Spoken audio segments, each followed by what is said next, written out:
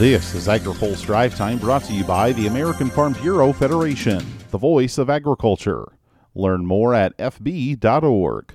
Good Tuesday afternoon. I'm Spencer Chase. Nutrition policy is shaping up to be a hot topic in the upcoming Farm Bill, and a handful of Tuesday developments underscored the challenges facing lawmakers as they develop the legislation.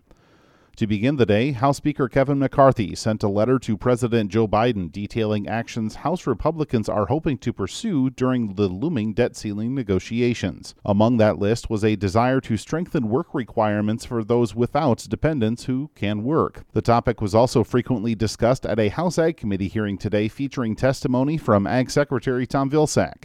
He defended USDA's actions to recalculate the benefits for the Supplemental Nutrition Assistance Program and said it should happen more often. Because there are changes in consumption patterns, there are changes obviously in food prices, there are changes in physical activity in families. There are multiple factors that need to be taken into consideration. So I think that it's important for folks to understand that this needs to be done on a periodic basis. If you do it once every 45 years, you're going to see an increase. You're going to see a pretty significant increase. The hearing also included some sharp words across the aisle over SNAP. House Ag Ranking Member David Scott of Georgia criticized a proposal from one of his Republican colleagues to tighten work requirements for the program. AgriPulse recently reported an estimate that Dusty Johnson's bill would kick 1.5 million seniors and families with school-aged children off of SNAP. An analysis published by the Center on Budget and Policy Priorities has much more dire data.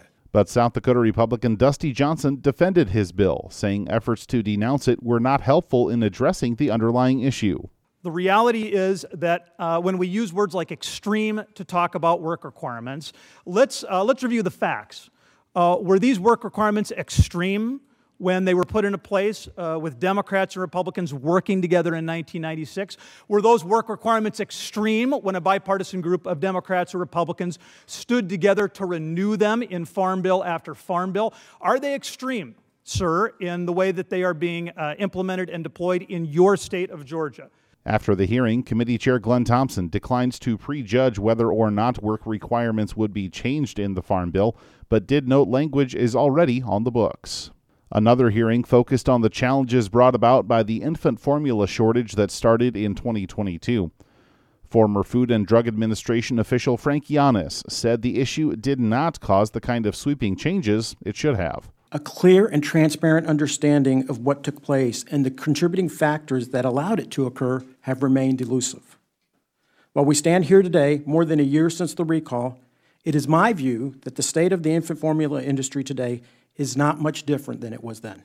He says the food safety system is currently fragile and could be challenged again. The nation remains one outbreak, one tornado, flood, or cyber attack away from finding itself in a similar place to that of February 17, 2022. Yanis said a planned reorganization of the FDA to create a new position with food safety oversight would be helpful but insufficient. Jackie Fatka has more in her story on agripulse.com. Finally today, a new partnership between Farmer Mac and Indigo aims to pay producers for their sustainability efforts. A new program will offer interest rate rebate payments to participating farmers for performing certain practices and providing agronomic data. Eligible producers can access a 3-year 0.25% interest rate rebate payment on their principal balance of a qualifying Farmer Mac farm mortgage. Eligible practices could include reduced tillage, cover crops, crop rotation, or nitrogen optimization. The program is currently available through lenders working with farmers in Nebraska, Minnesota, and the Dakotas. Now, here's a word from our sponsor. Today's episode of AgriPulse Drive Time is brought to you by the American Farm Bureau Federation. Tell the Securities and Exchange Commission not to regulate farmers like Wall Street. Ask your lawmakers to support the Protect Farmers from the SEC Act. Learn more at fb.org. That's all for today's Drive Time. For more agriculture, trade, environment, and regulatory news, visit agripulse.com. Reporting in Washington, I'm Spencer Chase.